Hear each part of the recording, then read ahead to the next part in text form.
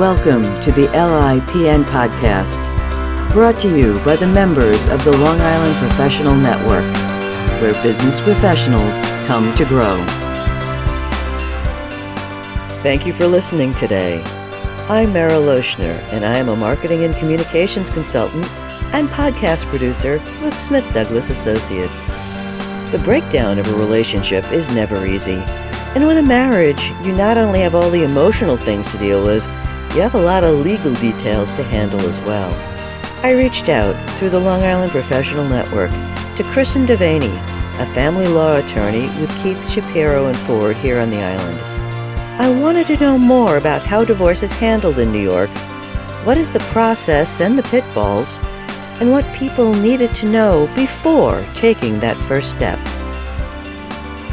Thank you for joining us today. Should I call a divorce lawyer if I'm not 100% sure? I mean, what if I change my mind once the divorce papers are served? What happens? Well, if you are not 100% sure, that is the biggest reason to contact a divorce lawyer, to sit down with them and go through the formal intake and figure out what rights that you're entitled to and what obligations that you're going to have if a divorce were to go forward.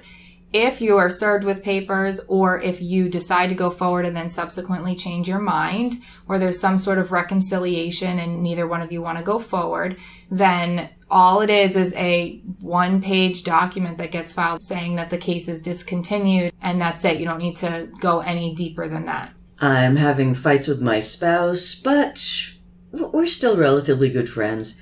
Do I need a divorce lawyer if we agree on everything, if it's very amicable? Ultimately, I suppose people could do the divorce papers by themselves.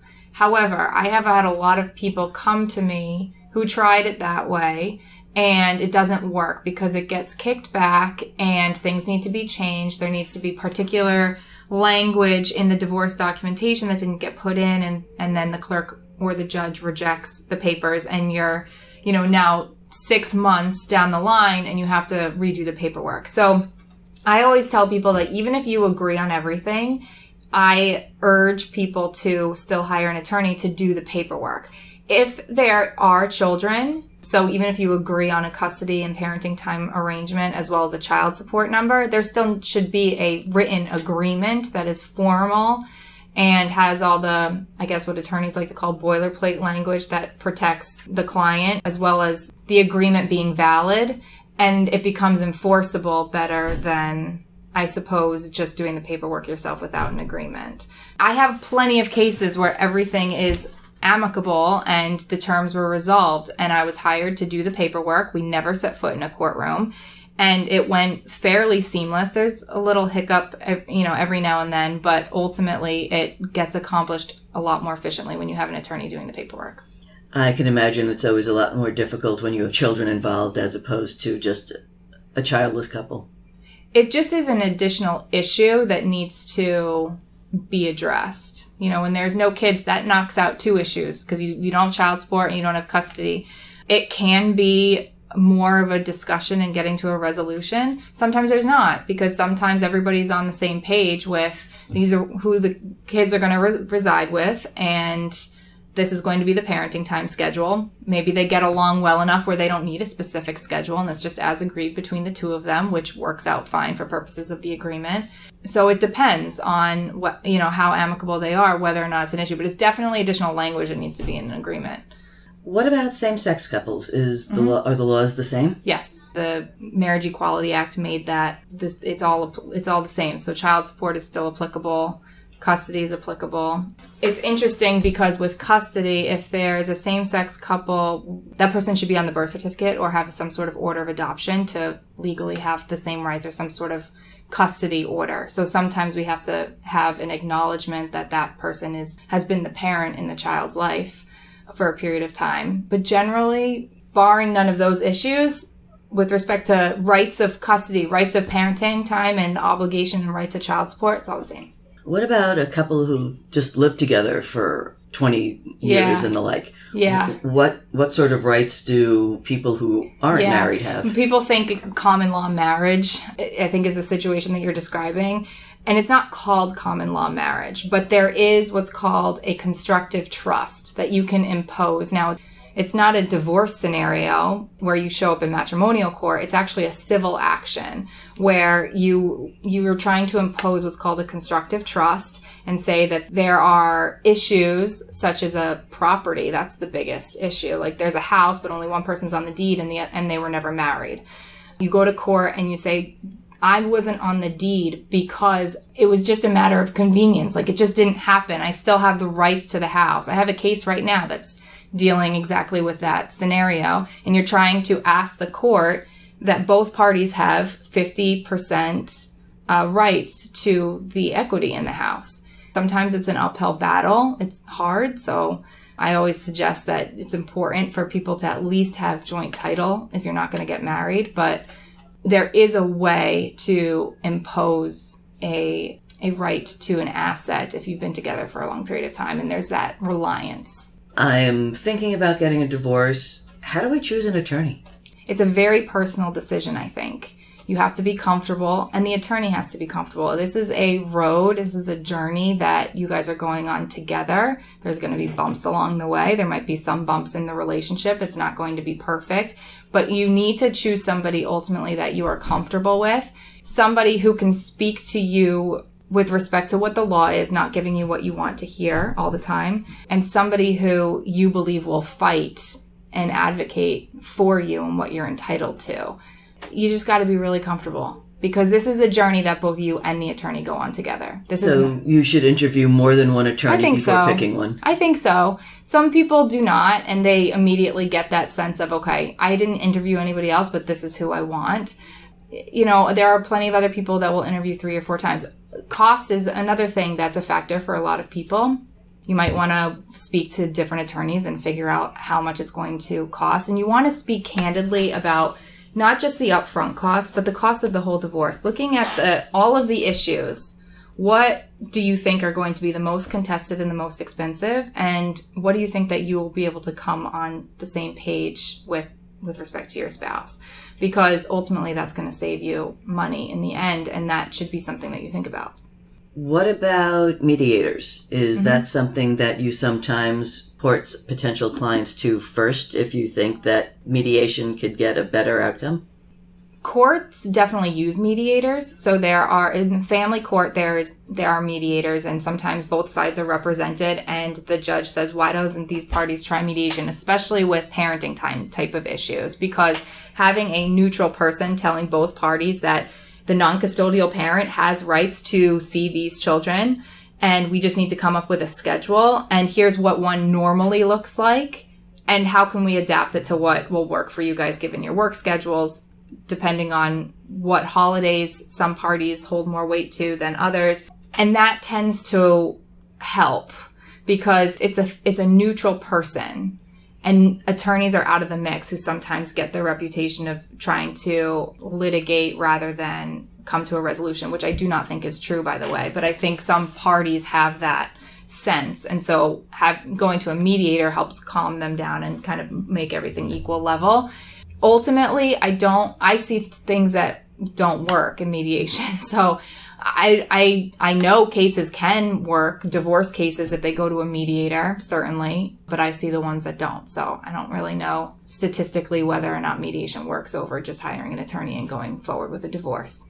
I decide to get a divorce. I choose you as an attorney. What are some of the first questions you're going to ask me the first time we meet? The biggest thing is that I want to know the economic picture. I want to know what's going on. So yes, right away I'll ask if there are children and the income information so that I can kind of get in my head what we have here with respect to any sort of maintenance issues or child support issues.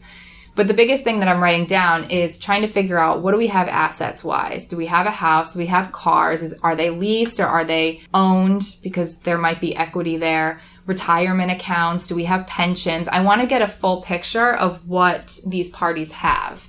And so I suggest that if you're going to speak to an attorney before you get a divorce, that you yourself are armed with some knowledge. There are plenty of people who do not know. So I'm not saying don't speak to an attorney unless you know everything, because what happens in marriages is that which is very common, and I'm not saying it's bad, but people tend to do certain roles, divide and conquer type of mentality. And so one person kind of becomes the moneymaker, one person becomes the person at home taking care of the kids in the household. I'm not saying that it's as common as it was a long time ago, but it does still happen. And so the person who is at home isn't paying as much attention to the bills and the monetary aspect and what exists as far as assets. So there's plenty of people who come and they say, I don't know, and we'll find out. That's the whole point of discovery. So we can find those answers for them. But that's the biggest things. I want to know the whole family picture. And once I get that, then my first question to people is, what brought you here today? And then I start getting the facts and the story and to figure out what's going on that is bringing them. Were they just served with divorce papers, or does something happen that makes them want to initiate the action? And then we kind of dive into the conversation from there. I'm assuming that as part and parcel, you have what's called a client intake sheet, which takes over all the information of the basic parts of the case. Yes. Are there checklists that before you go to a lawyer, these are the 800 things you should be bringing with you? You don't need to bring any documentation, I would say. I mean, tax returns are always good, or pay stubs are always good so that we can see income, especially if it's a joint return, and then I can figure out both of the parties' incomes. I can do any sort of support calculation, give them some sort of indication of what that would be to the extent that everyone is W-2 employed. But other than that, there's health insurance cards are always good to bring, because in order to start an action, you need that information. Other than that, just yourself. Anything that we need, we will ask later. We fill out what's called a statement of net worth in every single case. That is a document that sets forth all of the monthly expenses, the assets, and liabilities. We don't do that on day one, but that's one of the first steps in any sort of matrimonial case, and the other side has to do the same thing. And what that does is give deeper economic picture of how these people are living and what they have and what they owe, so that we can do that exchange. And that is a good starting block to any sort of conversation to move this case towards resolution. With the statement of net worth, I might require some documentation. But on day one, there's nothing you should definitely bring other than maybe tax returns. That would be helpful to be able to calculate support. If my spouse and I are going through an amicable breakup, can we both hire you? Or do we each need a different attorney? You can't both hire me. And I can't I can't have the mediator hat on. And then if something happens where there's some sort of breakdown, be somebody's attorney like that. It's just, I generally do not do it. So I will represent one, and then I'm happy to have an amicable conversation with the three of them and come up with what the agreement is, and I will relay what the law provides to both of them. But I make it clear in the beginning that I do not represent both of them. Now, not all divorces are amicable. What happens if someone comes to you and says, I want a divorce, I'm married to someone who's violent, I'm scared for my life? How do you handle that? So if that occurs, then I have to relay various options that we have to get in front of a judge quickly. If there are kids involved, and depending on whether or not the violence is happening to the children or in front of the children, we may want to do an immediate motion to get in front of a judge to request certain things. Somebody is violent, then they may be removed from the house for a period of time. An order of protection is something that is an option for a client to do at the family court or the Supreme Court if they decide to do it, but it's a little bit faster to do it at the family court first and then perhaps pull it into the divorce. But I have to go through what it is that they want as consequence to what's going on at home. And some people, once they know the options, they will either pick one and probably a motion and will get in front of a judge as quick as possible, or they'll hold off because quite truthfully, the cost of a motion is sometimes outweighed the decision to get in front of a judge and do an emergency application. But what I'll do is I'll go through all of those options and they can go from there. What are some of the things that you see couples arguing about the most? They may come in thinking they're doing an amicable divorce and then it gets derailed. What are some of the most common disconnects among couples? I think the most difficult is related to financial. And I think that's one of the biggest reasons for the breakdown in the marriage to begin with. There's some sort of stress financially. And both people come apart because they have different viewpoints of how to alleviate that stress, whether one party's working or not doing enough or something like that, and the other party thinks that they should. I don't know, various reasons, but ultimately financial is kind of like this undercurrent of common issues. Now, as far as during the divorce, the biggest problem that I see is that if we have children, we have two parties with children, so there needs to be, and they're separated, so they're not living in the same household, which is probably good. However, you still have the household expenses to pay for. You have child support temporarily that needs to be paid for by the person who does not physically have the children. And let's throw maintenance in as an issue. So if there is a more moneyed spouse, then you're going to have temporary maintenance. And calculation-wise, it's never going to be enough for the person who is owed the money to pay everything and maintain the lifestyle during the course of a divorce that perhaps they were living pre-divorce. And it's always going to be too much money for the person who is having to meet these obligations. And I represent both sides and I recognize both sides. So I get it. It's hard. And the cost of living here on Long Island is difficult with two income households. Once they separate and they're trying to even it out, the law doesn't provide enough, and it provides too much for the person having to pay. That is probably the toughest issue during the course of a divorce that we have to try to figure out, and that I have to tell my client what the reality is, what the statute forces the other person to pay, or if I'm representing the person who has to pay, statutorily, this is what you're required to pay. And I get it. A lot of times those people are living in a basement apartment. Their life is giving a lot of their income to the other person. I understand, but we need to get to the end in order to make it better. I know state by state, the statutes are all different. Right. Are there any laws that are specifically unique to New York that some people may get surprised by? Sure. So child support is until 21 in New York. Other states like Connecticut is until 18. So that's different. There's plenty of other states with 21, but there's fewer. There's more with 18 being the cutoff for child support. As far as college contribution, I'm not sure about other states. New York will impose a college obligation on parties up to the SUNY cap. The law will not force parties to pay a certain percentage of a private school expensive college education, which is for the obvious reason. I don't know how other states pan out if it's a similar state cap, but that's definitely something that's different from other states. Back in the day, New York was needed to show fault, needed to show adultery, needed to show something. It's now no fault. Right. Yeah, it was actually one of the last, if not the last state to jump on board in the whole country with no fault divorce, which helped a lot of attorneys because it just switched in 2010, which now is 9 years ago, but it was right after I started practicing. I thought it switched in the 70s. I had no idea. No, I don't know when other states started implementing no fault, or here it's called irretrievable breakdown of the marriage for a period of 6 months. But New York was one of the last. And so the grounds trial, so that could be a whole issue, is grounds. So the reason why you're getting divorced. And judges now don't even want to go down that road. So,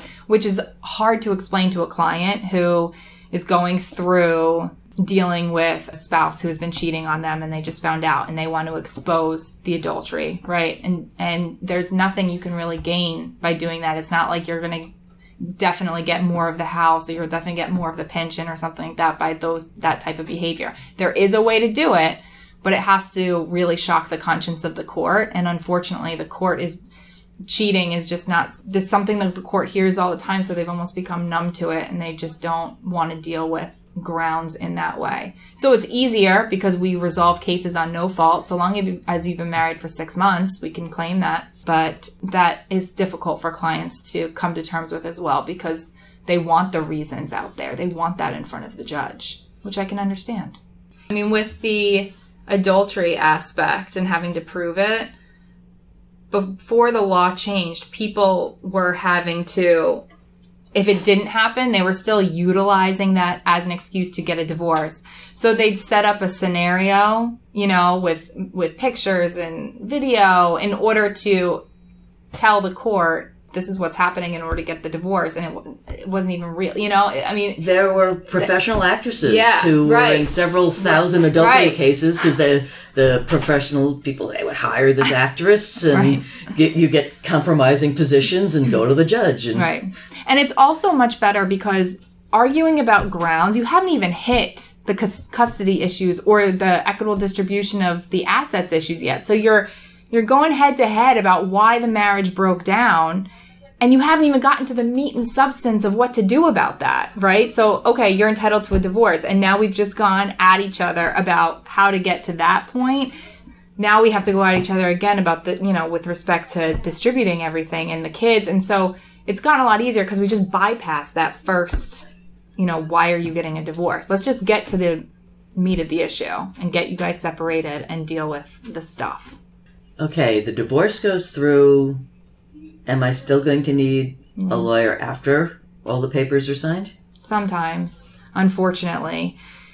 If things are not happening in accordance with the judgment or something needs to be modified. So child support, you can open that back up after 3 years if there's been a change in income up or down by 15%. You could go back to the family court. Whether you need a lawyer for that is up to you, but you probably should. And you can get things changed. If things are not happening, like child support is not being paid or maintenance is not going to be paid, nothing's going to happen unless you enforce it. The only way to enforce it is to go back to court and probably need to hire an attorney. You can seek counsel fees reimbursement for having to do that, but ultimately you should hire somebody in order to enforce what is owed to you. Also, if there are retirement assets that you need to distribute, just signing off on the agreement does not cause the distribution of the assets. A lot of times with a 401k, for example, you need to do a subsequent order called a qualified domestic relations order. And what that does is gives the employer the permission or the authorization to distribute whatever the agreement said at the time of retirement. And you need somebody to help you with that order. So that happens after the divorce. So yes, you might, depending on what issues are at stake. We were talking about the primary reasons for contention in a divorce. What goes into determining custody and child support when you're dealing with battling spouses? Okay, so custody, the statute says best interest of the children is how you determine custody. Sometimes we can come to an arrangement as to what that means and the parents are making that decision, and sometimes it doesn't work and we have to have a trial. If we are in front of a judge and we have a custody dispute, the first thing most likely that a judge is going to do is order an attorney for the children. Depending on the children's ages, that may or may not have pretty strong significance in where the custody plays out. But best interest of the children, which is defined by like 10 factors, is what the court looks at. So it's really fluid and malleable, and the court will look at the involvement of the parents in the children's education and health, who took the kids to doctor's appointments, who's involved in the IEP meetings, financial support for the kids, who are the kids primarily living with during the course of the litigation, and what they want, their desires certainly come into play, and that will be advocated through the attorney that is being appointed for them. With respect to child support, that is statutory. So there is a cap. If the combined parental income is more than $148,000, you can argue that it should only be up to that cap. A lot of courts will go over it. You can argue that it should go over it for various circumstances to maintain the lifestyle that the kids are used to, etc.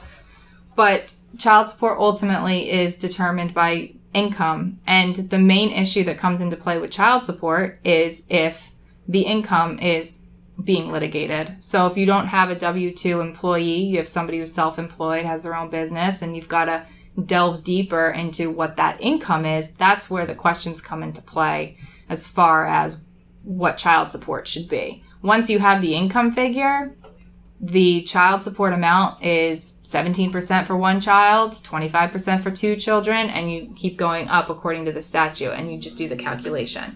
In addition to child support, you have what's called add-ons. So you can also receive a portion of unreimbursed medical expenses from the non-custodial parent, extracurricular activities, sometimes up to a cap, sometimes not, educational expenses, tutoring type of expenses, summer camp, after school, childcare. Those are additional expenses that the non-custodial parent is going to have to contribute in addition to the monthly child support amount. My spouse and I are contemplating divorce. We also own a company together. What happens now?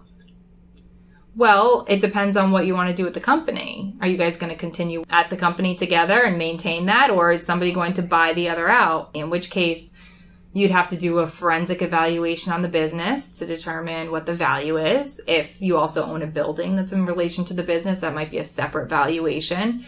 So I guess the answer to that question is dependent on what the plan is, right? On whether or not you're going to continue working together in the company, or somebody's going to buy the other out, or it'll get sold. I've never had a scenario where they're joint 50% owners of a company. I've definitely had people who have their own business and they're self-employed, and the spouse has worked as doing the books and has participated in the company as an employee, but not like a joint owner. But in that case, the argument then becomes, if the spouse who is kind of as an employee is no longer going to be an employee anymore, the question becomes, well, what interest is that spouse entitled to? And that kind of goes to, it's not a 50-50 split. It goes to how much did you put into the business yourself as far as man hours and working and whatever else. If you're a joint owner, then it's 50-50. But if you're an employee, which is the more common issue, then it's not going to be, and it's going to be less. How do people deal with paying the bills and just running the household day to day in the middle of all of this? Yeah. During a divorce, if bills are not being paid, and they obviously need to be, we have to get in front of a judge, and we have to get what's called a pendente lite order. Pendente lite means like in the interim, so during the course of a divorce. And you can get this order which temporarily resolves those types of issues, because that's a lot of times a big deal. Well, you didn't pay the water bill and you're supposed to pay the water bill, and we've got to figure out how it's going to be paid. You both have to contribute towards these expenses. The only exception to that, I guess, if we have somebody has no income and hasn't during the course of the marriage. But the reality is, you're going to look at what your income is, what his income is, and you're going to figure out what shares are applicable to both of you to pay the water bill. And we can do it creatively where, okay, my income is going to pay for the mortgage and my income is going to pay for all the utilities, or do it that way. Every case is completely different, but we have to figure that out if the parties can't figure it out themselves. And ultimately what a court is going to do is base it on both of them contributing and figure out how much they each need to. When thinking about the financial aspects, especially for couples who've been married for a long time, how do you start splitting all this up? We're talking about property and insurance and investing, and how do you split that? I normally will chart it all out, asset by asset. If I have the value as of commencement, that's wonderful too. And then I can put all the values in the chart. And I figure out numerically, putting everything into a pot, which is what the law does. It's a big marital pot. Throw it all in. 50-50 is the presumption. What is it? What's that number? And then we can start playing around with how they each get that number. So perhaps the house is very important to somebody and they're owed X amount of dollars from a 401k from the other one.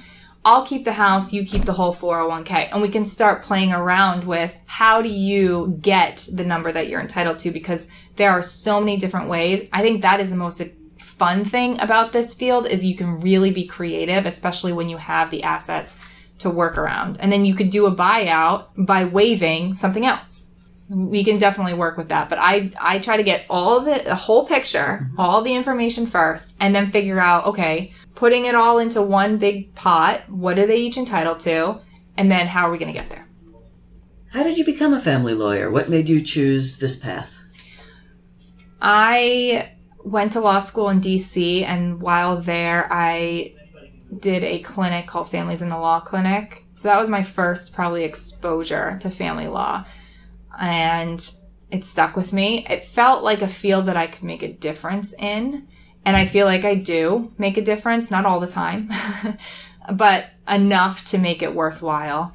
And I came to Long Island after graduating, and I got my first job working in a matrimonial and family law attorney, and it's what I've been doing ever since. I'm comfortable. I know the law. I know how to do it. I genuinely want to get people to the next stage in their lives. That's something that's very important to me because they come to me in a horrible position. Even if it's uncontested, this is not a fun time. This is not fun at all, and they need somebody to get them through to the other side so they can focus on themselves, on their kids, and moving forward and putting this behind them. And even working with that person in a way that's going to benefit themselves. And if there are kids involved, obviously, this is a relationship that's going to continue forever. They're going to be at the kids' weddings. They're going to be at graduations, and they need to learn to be able to work with one another. And I want to get them to that point. What made you go to law school in the first place? I guess I come from a family of lawyers. My grandfather was a lawyer in this field as well. He also did criminal. And my other grandfather was a district attorney, and so perhaps I got a little bit from them. I will say I did not go to law school right away. I took a break. I wanted to make sure it was something that I definitely wanted to pursue. I was a paralegal for a couple of years in Manhattan at a big firm, which was not this type of law. It was civil litigation that was not matrimonial.